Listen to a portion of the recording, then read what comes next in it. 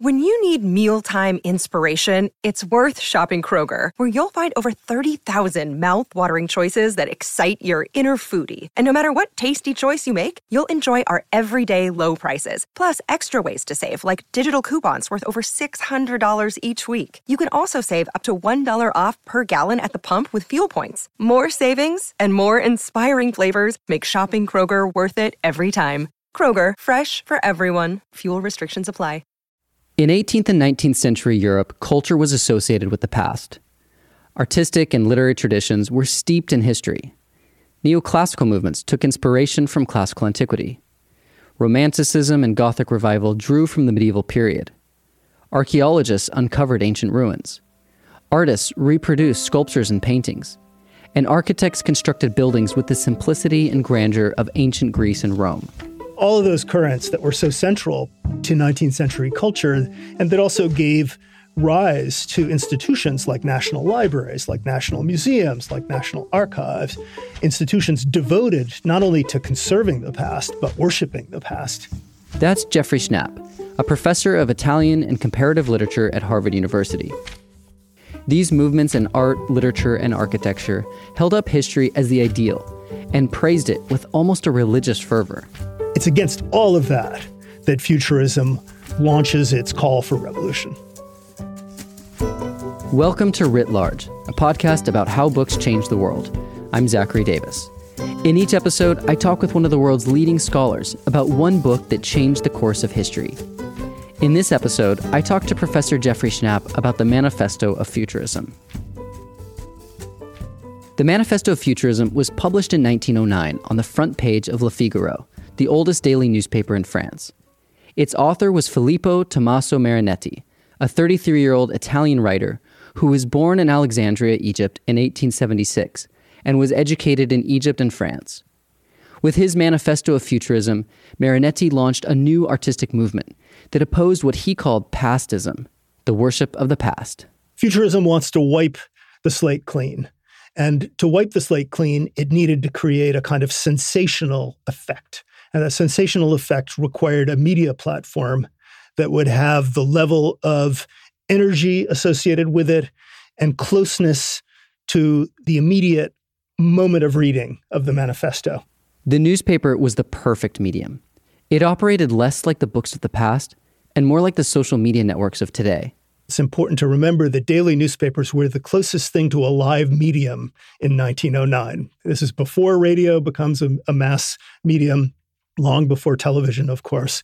The front pages of the important dailies really were about as close as you could get to real-time coverage. And therefore, the newspaper is not just an accidental feature of the manifesto. It's the very place, the theater within which the manifesto form is born in its contemporary form.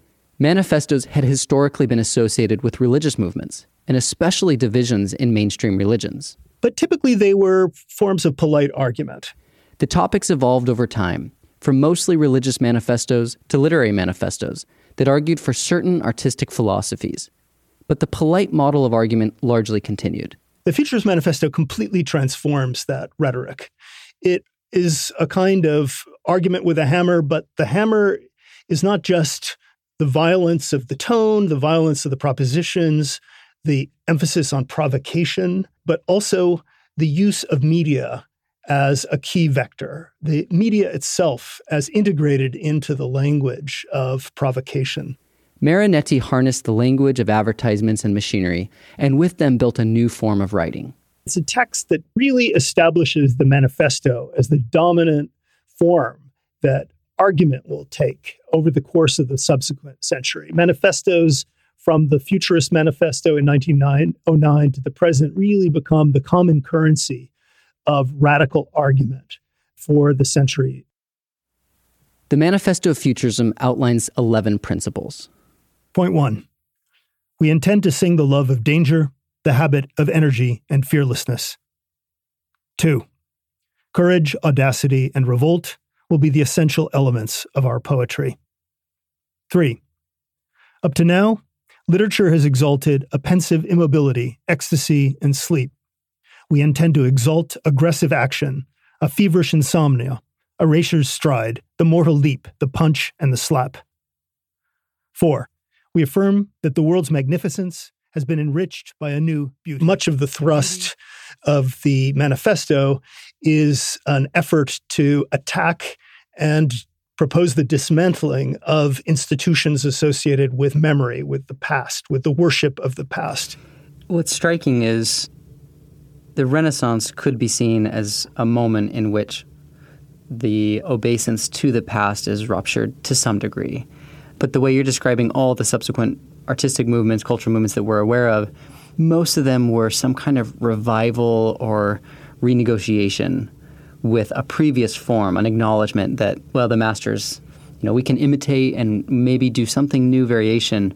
Marinetti seems interested in something radically different, and that seems to be partly why he says, an automobile is more beautiful than the victory at Samothrace, that there's new creations that have almost a kind of enchanted quality to them that we can celebrate as our own. Indeed. He was persuaded, as many people were persuaded at the turn of the 20th century, that this whole world of machinery that was changing the world of work, that was changing the way people moved around the world, that was altering, even beginning to alter aspects of everyday life, which for him is really symbolized, embodied by the automobile, by the rise of these motorized vehicles that are suddenly terrorizing the inhabitants of major cities. That this mechanical civilization represented a complete annihilation, a transformation of all of those currents from the past, and a call, a kind of summons to create new forms of culture that respond to the opportunities and challenges of the machine age.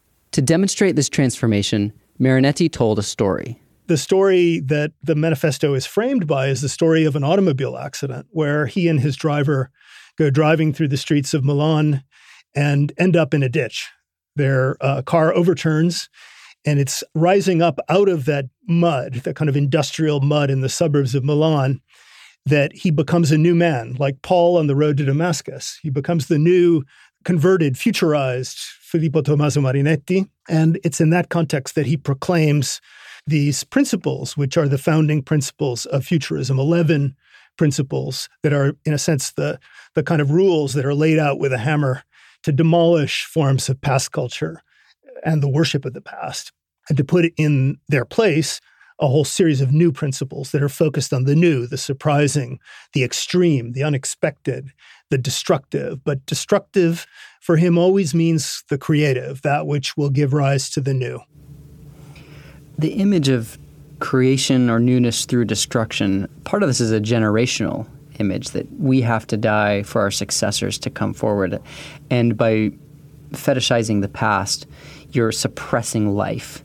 And I can't help but think of sort of Nietzschean themes, that life is greater than any abstract principle of, love, justice, truth. It's just pure life. And the manifesto itself does praise a kind of aggression and violence even. Indeed.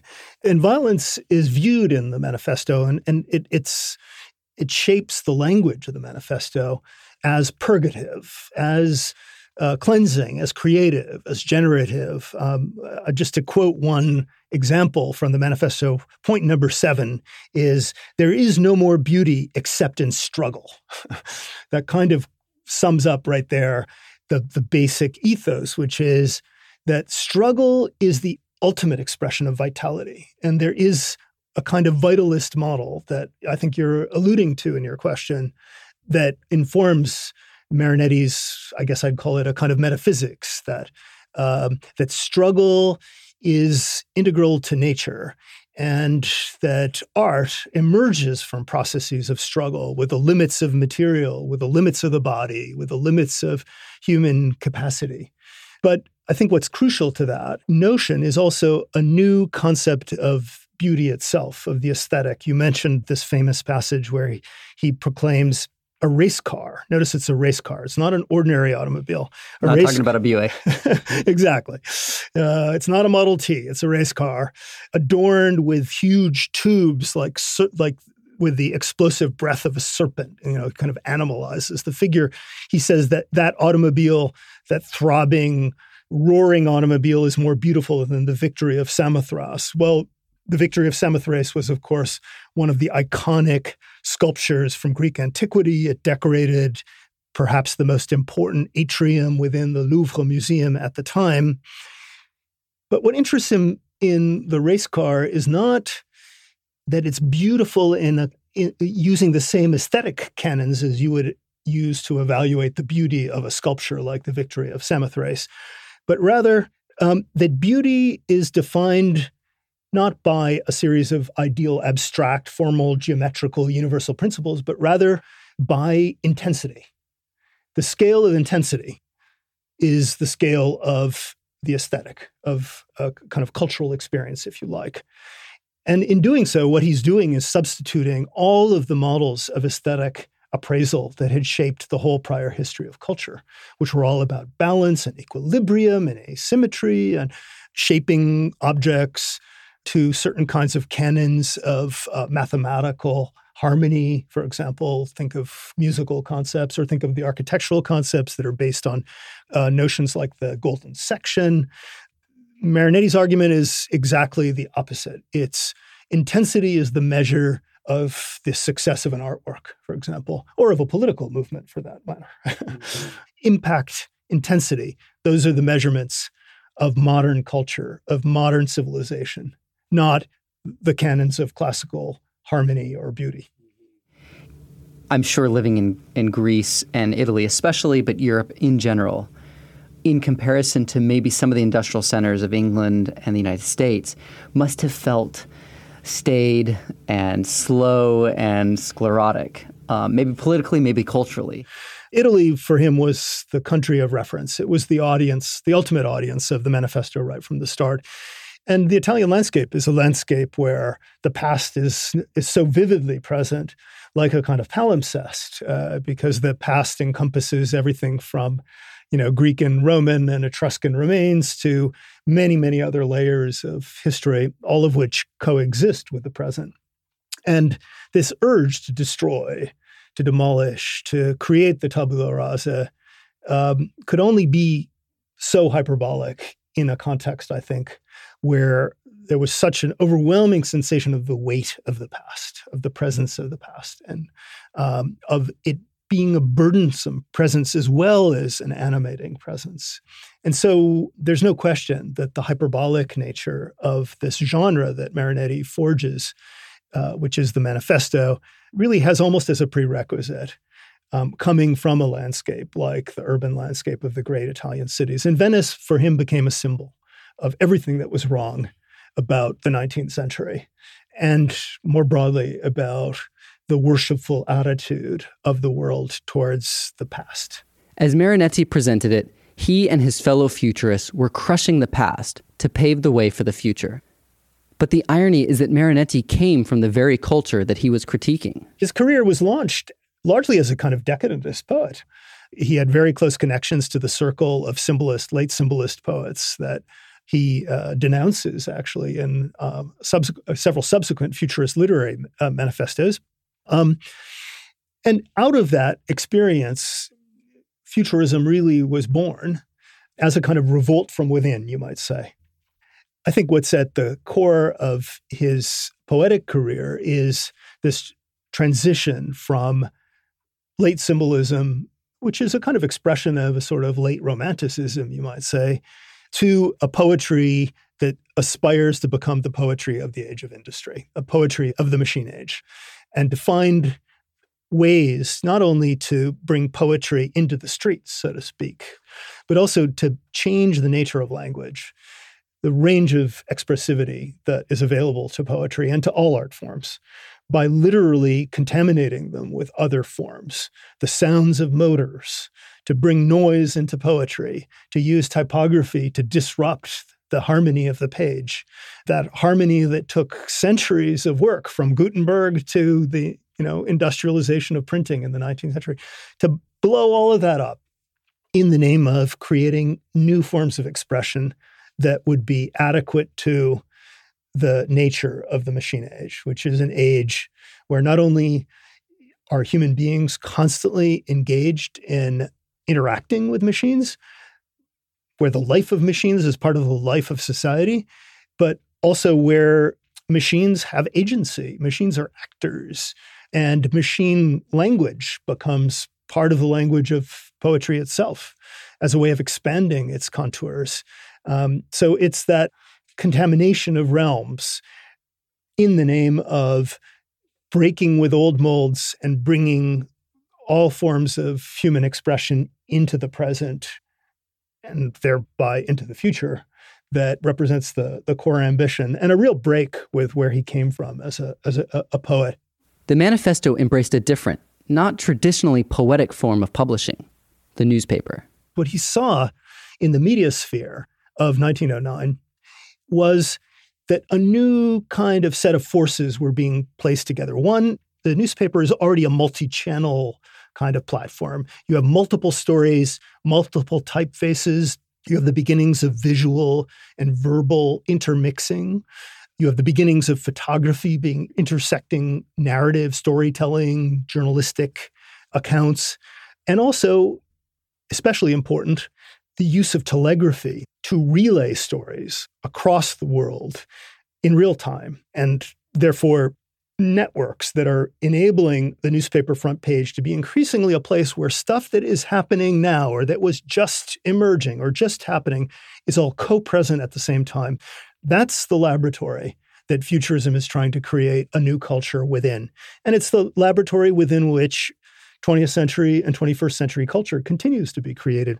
But to get there, culture, as well as forms of persuasion, had to change their style. And the founding manifesto of Futurism, it enacts that shift in style. There's lots of parts of it that belong to the past, but at the core of it, what's kept it alive, what's made it one of those really important seminal documents is the way it codified a new style of communication and of argument.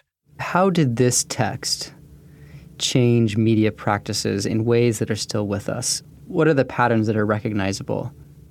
A couple of things come to mind right away. This is a text woven out of slogans.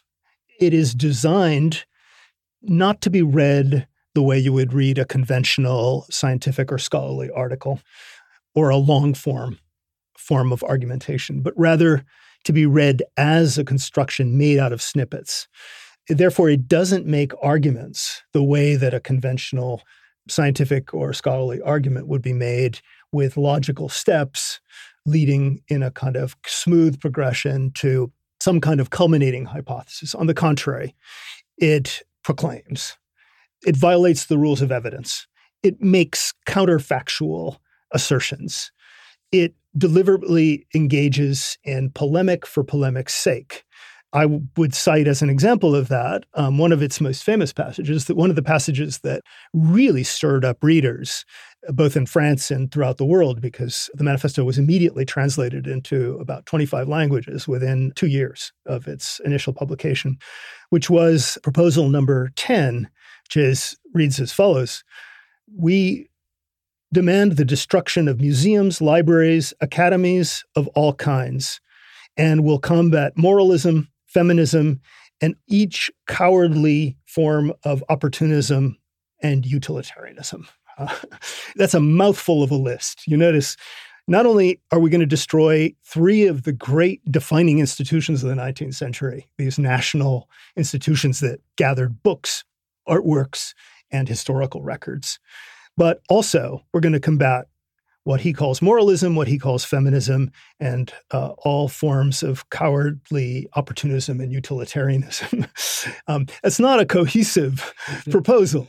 And most of the proposals are similarly interestingly cobbled together to get the maximum reaction on the part of the audience, but not to make an argument in a kind of logical sense. They deliberately create a different logic, which is more that of advertising, I would say. Very concise, compact forms of communication. The logo. Just do it. Just do it. Exactly. What does that mean? It means everything and nothing. The swoosh, same. It's that compression of communication and the transportability of the short forms across platforms, across conversations, across domains, that makes this a very, very powerful communication strategy. Is Marinetti, do you think, either accommodating himself to the belief that we're driven more by the passions and by the heart than by the brain? Or does he want to live in a world in which we do? And so he tailors his rhetoric to match that kind of, media or rhetorical culture. He, like many critics of the society of this period, had a deep aversion to what was referred to then as positivism, to the models of science, kind of responsible social beliefs.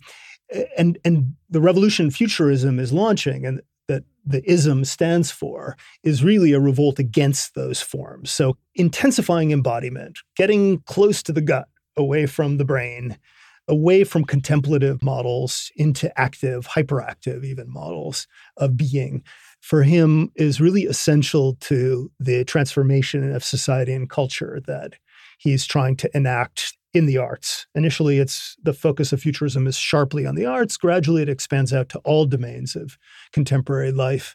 And sensationalism, which is a word that we continue to associate with the press, the tabloid press in particular, really comes from this period. The emergence of a media sphere that's all about that kind of quick sort of like headline that grabs you, whose ultimate and true audience is the distracted reader, not the dedicated reader, not the contemplative, quiet reader who's sitting in a library or in a gentleman's study, but rather somebody on the bus, walking down a street, seeing a broadside on a wall, a kind of reading situation like that. That's the world that these new forms that futurism wants to incubate and promote in the world of poetry, in the world of the arts, in the world of performance, in the world of architecture, and eventually in all kinds of other domains of everyday life. And they are closely associated with getting away from a kind of cerebralist culture, which was felt to be somehow deeply implicated in the decline of culture and civilization in the second half of the 19th century. Even as Marinetti called for a new, future-focused movement, he acknowledged that his own work would one day represent the past. In order for his movement to succeed, the writers and artists who came later would have to displace him. The manifesto closes with an invitation, literally an invitation for a next generation to come and bury the very revolution that the manifesto is proclaiming on the front page of a newspaper. Even as that revolution is barely starting, already the moment where it will be overcome by a subsequent revolution is anticipated. And I think that is a profound expression of what strikes me as really radical, but also makes this a kind of monumental gesture with respect to forms of cultural polemic and conversation in the whole subsequent history of culture and politics. Yeah, I think what's striking to me was he wasn't saying we have developed the final art form, and this is the best and will stand the test of time. It was, we've got 10 years of creativity, and then when we're 40, we're done. He says, let's see, the oldest of us is 30, so we have at least a decade for finishing our work. When we are 40, other younger and stronger men will probably throw us in the wastebasket like useless manuscripts. We want it to happen. I mean, that's amazing, and it's, I think because of that, consistent with a kind of generative cycle of destruction and rebirth, which is kind of extraordinary. And I couldn't help but feel in this a really, I think probably a unique orientation away from respect and veneration for elders and their wisdom towards youth and their creativity. I mean, this is, to me, this document fits in San Francisco rather well. And I wonder, could you contextualize this or place this in conversation with, like, when did youth culture start to acquire some of these qualities that are still with us today? I mean, ageism is really devastating for many people in the country. And he's saying, well, that's how it should be. We should be thrown away into the garbage. Indeed. I think it's really in the context of these kinds of revolts, of which futurism is just one, but it's a significant one. Also in the context of other radical political movements of the same era, the anarchist movement, parts of the socialist movement as well, were very focused on creating a new kind of type of humanity the idea of a new human subject, a new citizen, a new political subject, is integral to many of the revolutionary doctrines that define the history of the 20th century. And futurism is aligned with those trends.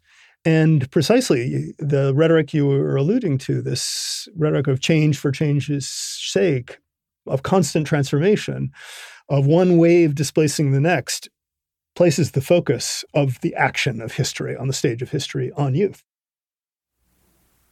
Marinetti's legacy lives on, both through the futurist movement and the manifesto form. The movement continued until 1944, really until his death, and has continued to have a huge impact on the different cultural, political avant-garde movements of the post-World War II period to the present. There are manifestos written pretty much for every single cultural and political movement you can think of from this time to the present, including cybernetic manifestos. I myself have written several manifestos in different kinds of activities I've been involved in.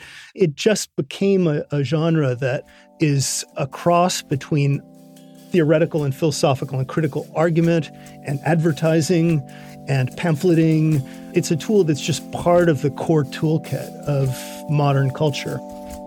The Manifesto of Futurism channeled the power and imagery of machinery, destruction, and progress to shift the creative focus from classical antiquity to the innovations of the day. But the text also helped create a broader change in how we think, write, and speak today. In some ways, we're all futurists now.